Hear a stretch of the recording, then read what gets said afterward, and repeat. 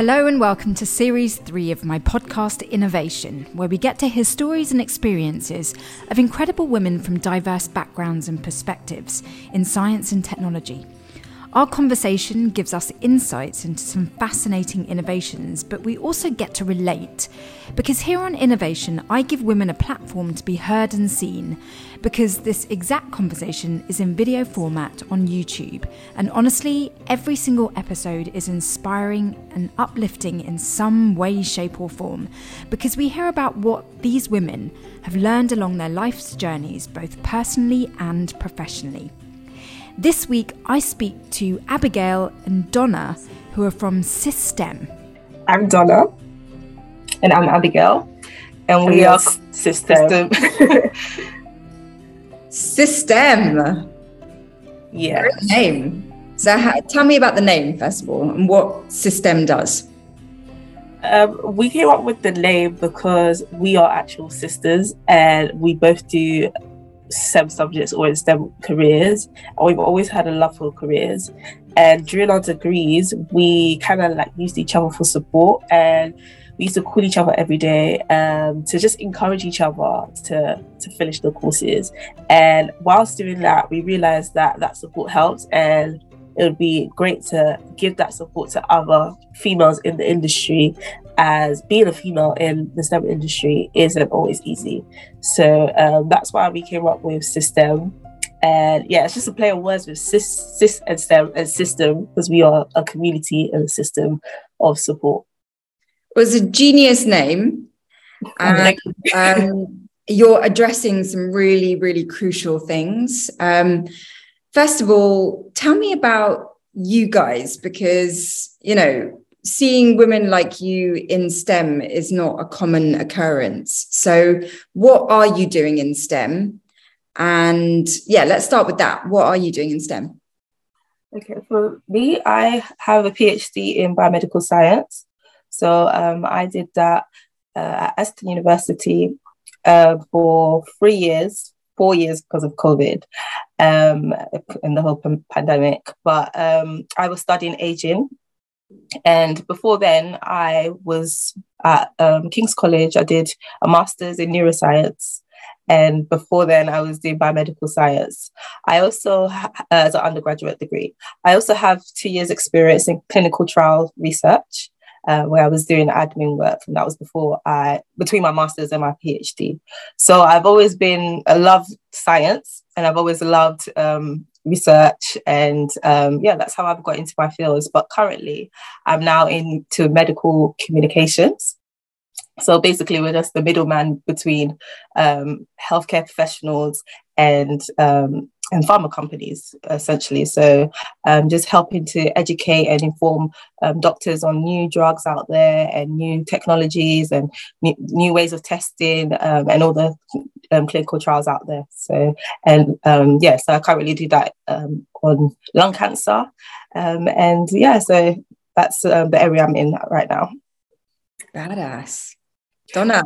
Yeah, so the area I'm in is engineering. So for my undergraduate, I studied mechanical engineering at Brighton, and currently now I am almost finished with my master's in advanced mechanical engineering at Queen Mary's. And yeah, the dream is always to be an engineer from when I was quite young. So I've just been making my way to that goal. Yeah.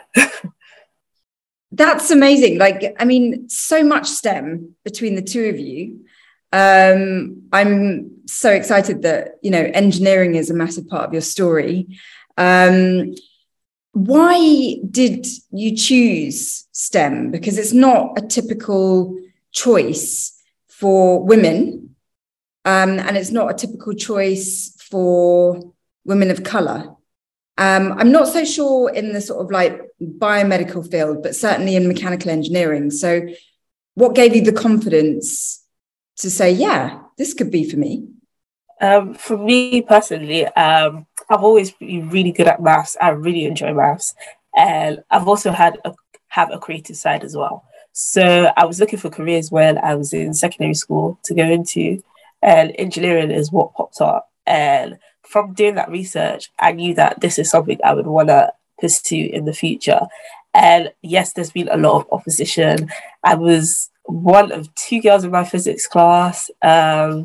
Yeah, and even in my degree, I was probably there was only about, let's say, five people of color on the course, and probably like two girls. And yeah, so it hasn't always been easy to not see yourself. But for me, if I don't break that barrier, no one else will, and no one else will like kind of expose that world to other people. So yeah, I feel like it is a kind of guarded world, but you kind of have to break it so that other people can know about engineering, and it's not just cars. Because a big misconception about engineering and mechanical engineering is that you are a mechanic. I am not a mechanic. I like to do my nails, so I don't get greasy. Engineering is more about problem solving and finding solutions, and there's so many aspects of mechanical engineering itself that unless you do your research, you would not know. So yeah, you just have to push so that other people can know that. Yeah. How about you, Abigail? Because I think it's not so bad in your area, your field, in terms of gender balance.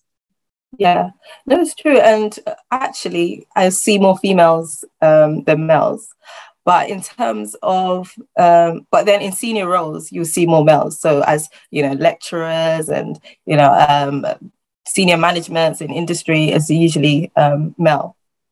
But then when it comes to being a woman of color, yeah, that's where I had my issues, because especially when I got into from my master's, I started to see fewer and fewer of people that look like me. And I certainly didn't know anyone who had done a PhD before.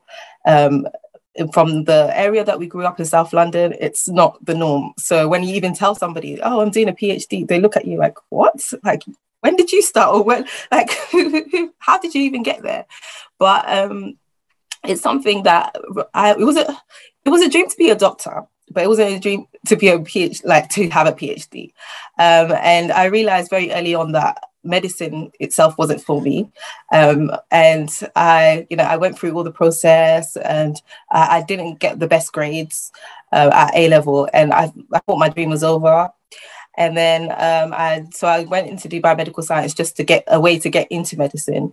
But when I finished again, I didn't do well in the entry exams. So I thought, okay, let me do a master's as well. Maybe after my master's, I might, go back and try and do medicine again for a third time. But then during my master's, I really enjoyed research, and was like, and then I found out about PhDs and how you can get sponsored, and that just became my new dream. And so I would say that I was encouraged by, I always talk about my science teacher from secondary school. She was a woman of color, and she pushed me hard. She really pushed me. And the school that I went to was not the best school. At the time I entered in, they said it was the worst school in the borough.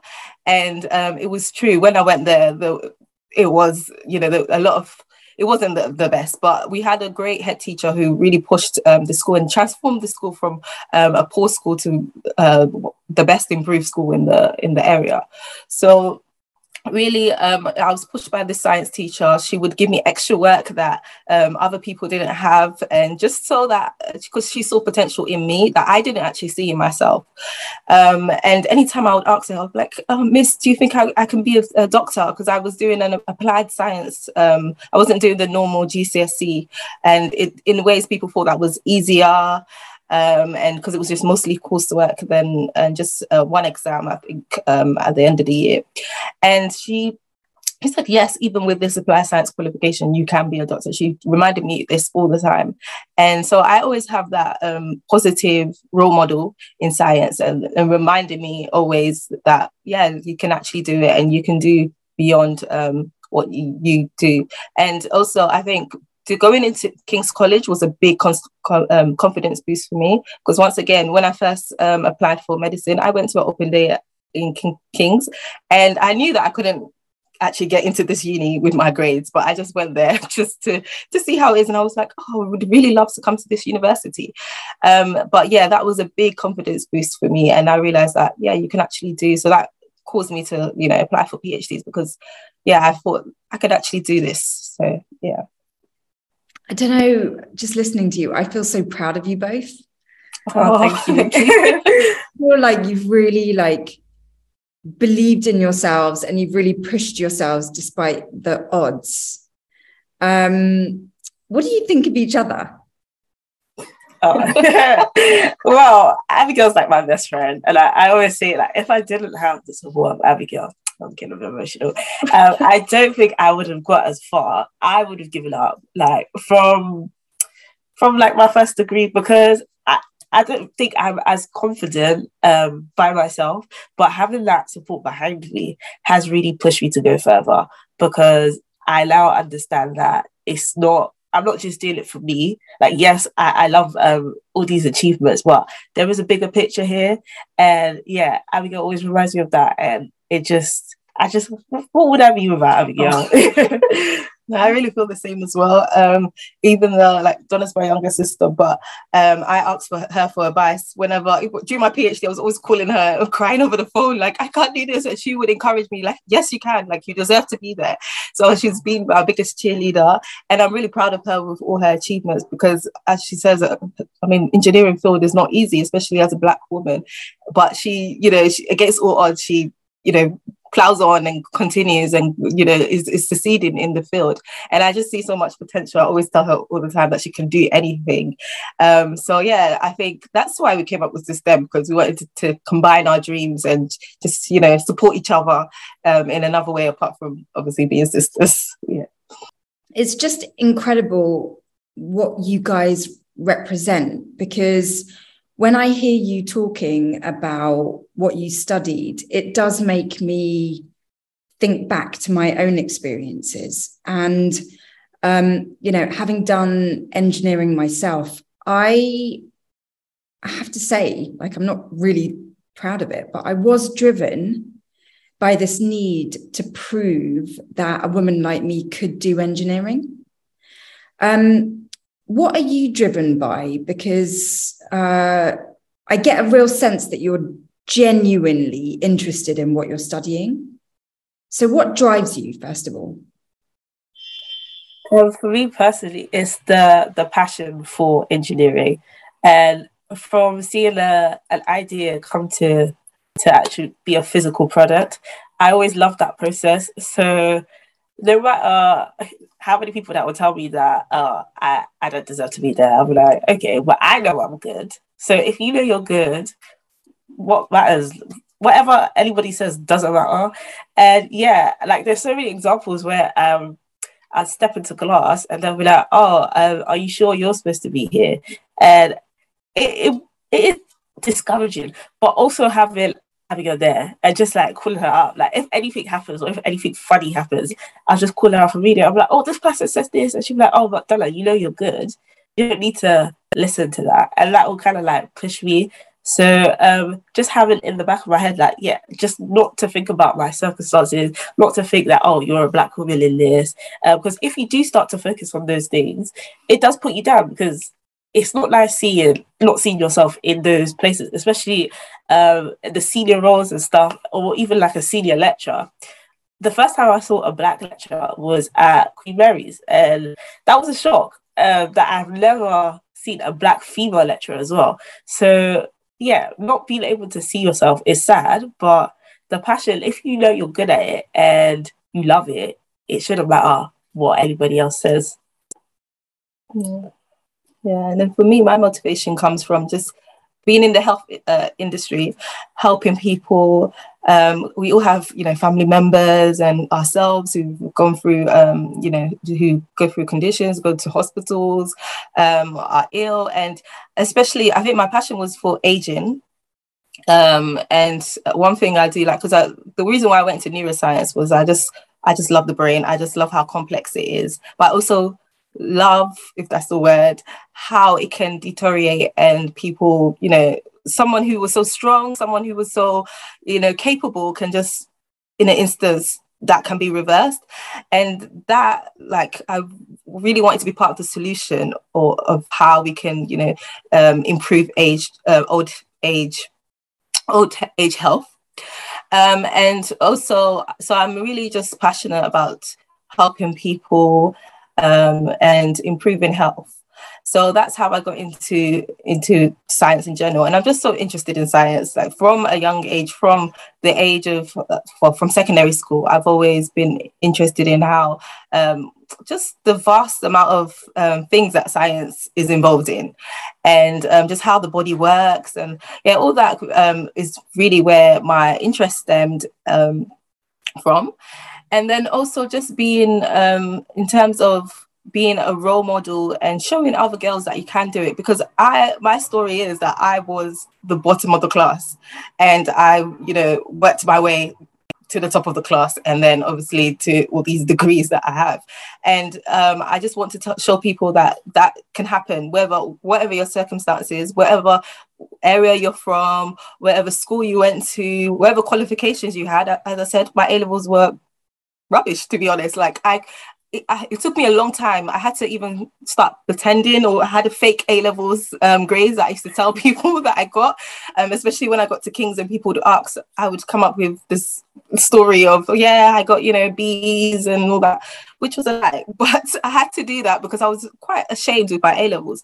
But proudly, I can tell people now, like, yes, I got D's and E's. Like, I can proudly say it because it's part of my story and it's part of what makes me who I am. And that's part of the drive, just to not only prove to myself, but prove to others that you can make it, wherever you're starting from. And that science is not actually hard. Like, yes, it is hard actually, but in terms of you can do it, because I speak to, young kids. I've spoken to a 7-year-old before, and she's told me that science is hard. And I was just surprised. I was like, at 7 years old, for you to say science is hard and you've not even started science at all, I just want to break that narrative that it is hard. It is hard, but everything's hard in this world, and it's just hard work. And just once you do love it, the understanding will come, and you're able to push through and actually achieve.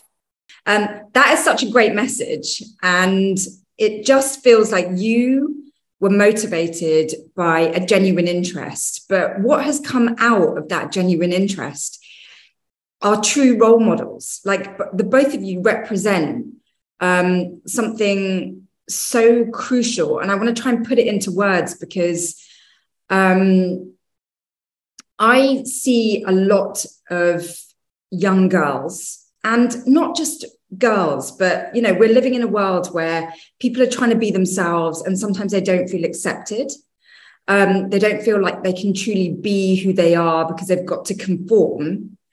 And what you two represent are people who did it anyway, despite not being the norm. So that takes a lot of inner strength. It takes a lot of inner confidence and self-belief. What were the ways that you employed to kind of push through times where you felt really out of place? I would have a breakdown on the phone to Abigail. And I think that sometimes you just have to acknowledge your feelings.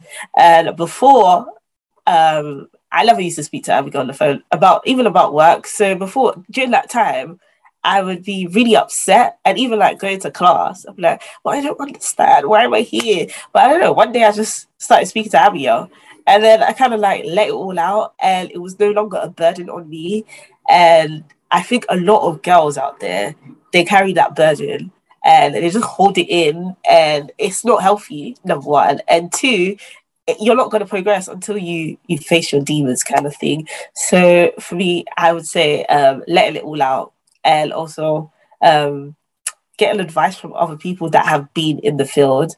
Apart from Abigail, there was like other female friends that I made in the years above who would give me advice on like what to do and like how to do things. And once I learned that, it was a lot easier to do the course, because it's just free information. And a lot of people kind of think you have to do it on your own. No, you don't. There's so many people that have gone before us and have done it. And since they've done it, what is stopping you from doing it? Yeah. Mm-hmm. Yeah, for me, how I dealt with it is also the same thing. It's about community and speaking to the right people, because sometimes, like especially during my PhD, I would speak to certain people and they just don't understand what I'm talking about. So I'll be like, oh, I'm really struggling and things, and they'll just be like, okay, well, anyway, I've written like 70,000 words, blah blah blah, and you're just like, no, I just really want someone who understands me. But it's just getting the right friends around you and people that will encourage you. And as even the people that have not even done a PhD before, some of them I had a real support from my friends. But then there was other friends who had no clue. So you'll speak to them and they'll be like, oh, it's just 6,000 words you need to write. And I was like, no, it's not. They're like, oh, what's taking you so long? Why can't you finish? And that kind of pressure, it adds to the pressure. So it's all about speaking to the right people and, as you said, community. And that's one thing that I struggled with. I felt there was times I really felt alone because, as I said, I moved to a new area, went to Birmingham, didn't know anyone. And I didn't know whether to be which Abigail to be, basically, to be the one that came from King's and is so smart, or be the one that came from Brixton, South London, and this is not the norm for.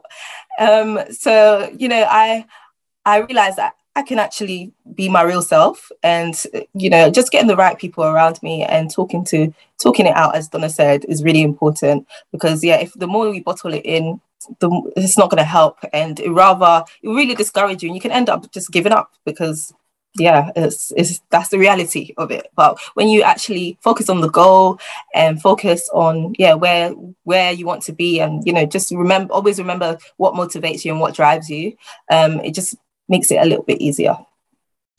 Yeah, I think you mentioned that, talk it out, and there may be skeptics. I was one of them back in the day, where I would have said, yeah, but there just isn't anyone around to talk to. But I think the key message is that there is always someone or people out there that can relate.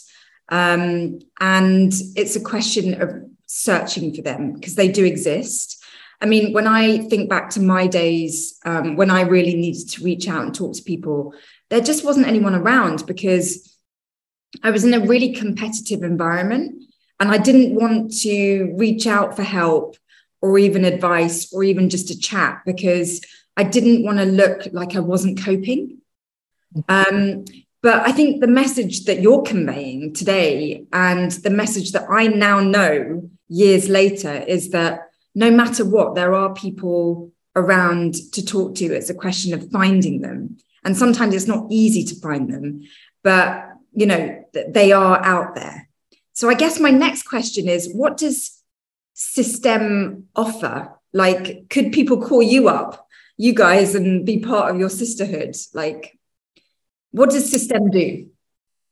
Yeah, so that's the aim, and that's our biggest goal, to network women, to connect women together. So currently we do that through social media, particularly through Instagram. So we're building a network of women who have been there before, and women who are now coming up and maybe studying, or maybe just came out of uni, and we really want to help each other, even though we may be all in different fields. But we want to form a network where people can easily just, contact us. If we don't know the answer, we'll just be like, oh, yeah, we do know this person. We do know this woman. She's been there before, or she's got a network of her own. She's got an initiative where she helps people. So, yeah, we that's what our goal, to just connect women together.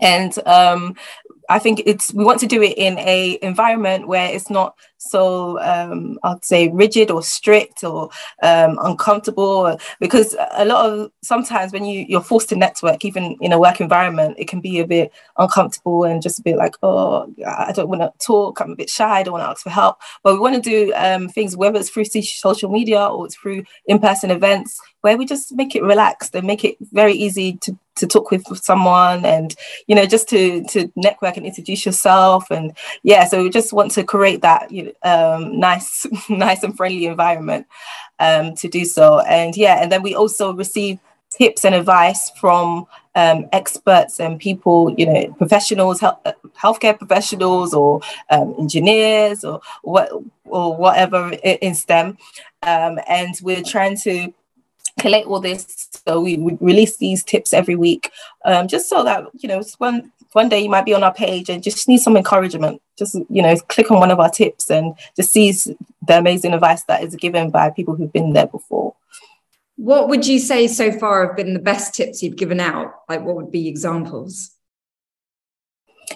So one of our tips were given by a lady that works in tech as a software engineer, and one of her tips was just do you can apply for a job whether you think that you actually qualify or not, because a lot of times we read this job description and we disqualify ourselves before we've even applied. And most of the time, sometimes these job descriptions are just very elaborate, and I could actually do the job, but it's just the way that the words have been put in on paper.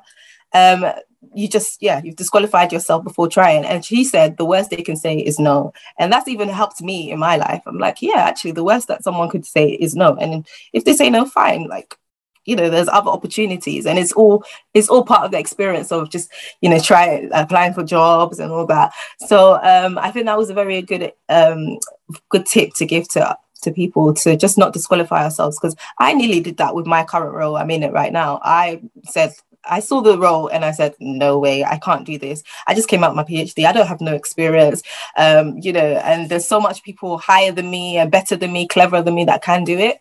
But then, I just applied for the role. And even during the interview process, I nearly gave up because I thought, this is far beyond me.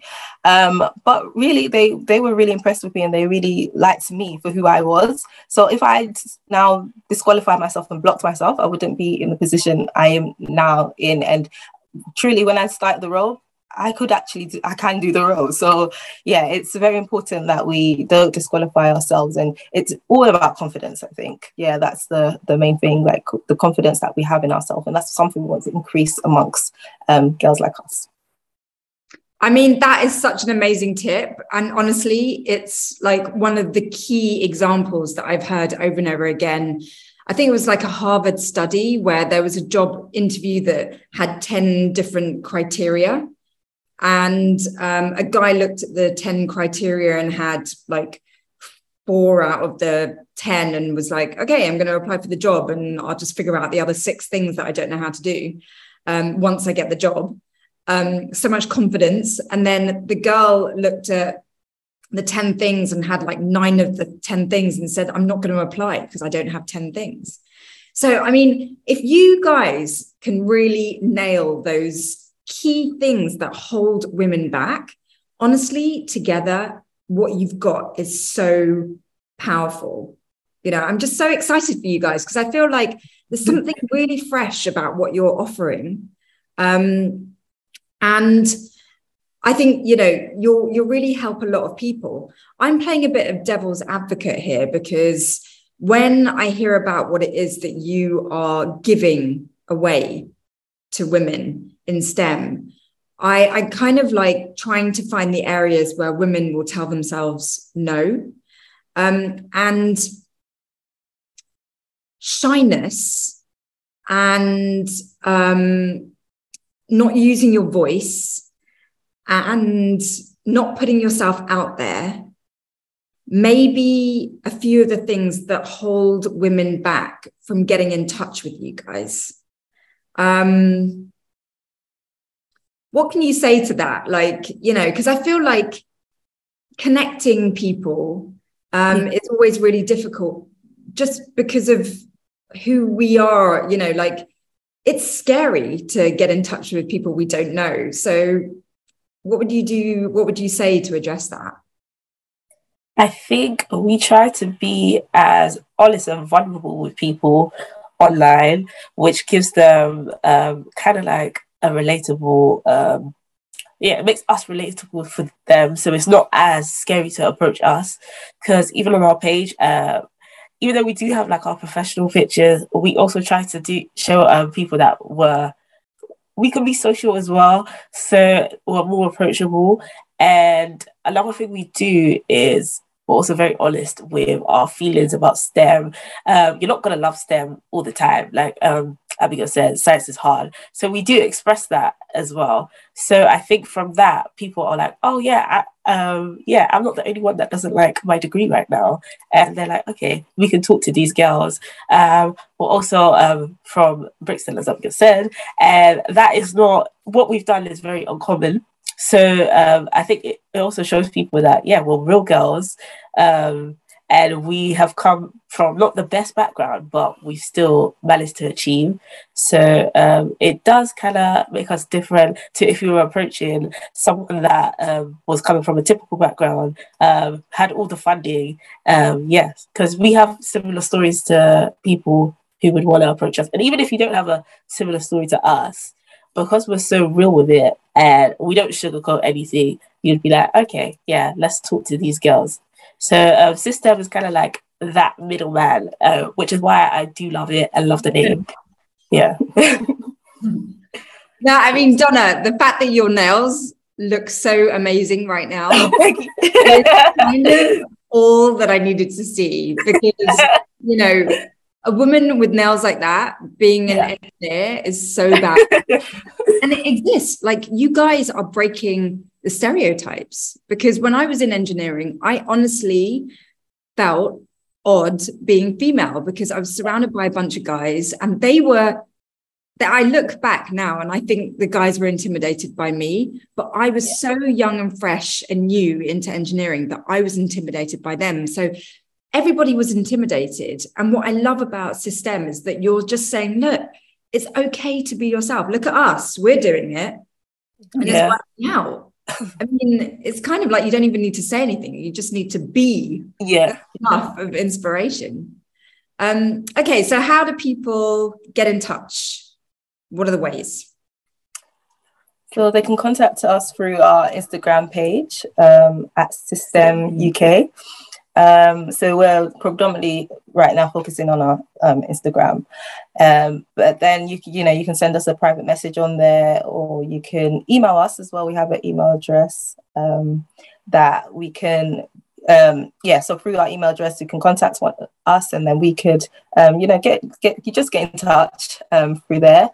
But yeah, because as we said, we want to do face-to-face events. We want to meet the people in real life, and just whether that's in small groups, we just want to connect with people, and just, as I said, in a relaxed environment. So we want to do things differently, not the typical conference you go to with a speaker in front or panel. We want to do things in a nice environment. As we said, we are not the typical scientists and engineers. Even though on Instagrams, you just need to see it. We love to travel. We love fashion. Yeah. We love doing our hair and our nails. So we want to show that even in our events, we want to show that side of us as well. Yeah. We love going out and eating. So we want to also take people out, to nice places, and have a relaxed environment where we can now all have one common goal or one common interest, which is STEM. So you can get in touch through Instagram or through our email. Well, that is so awesome. While I was listening to you guys, I was thinking about AFB UK, which is the Association for Black and ethnic minority engineers. And the reason why I was thinking of them is because we all got together earlier this year and had an event.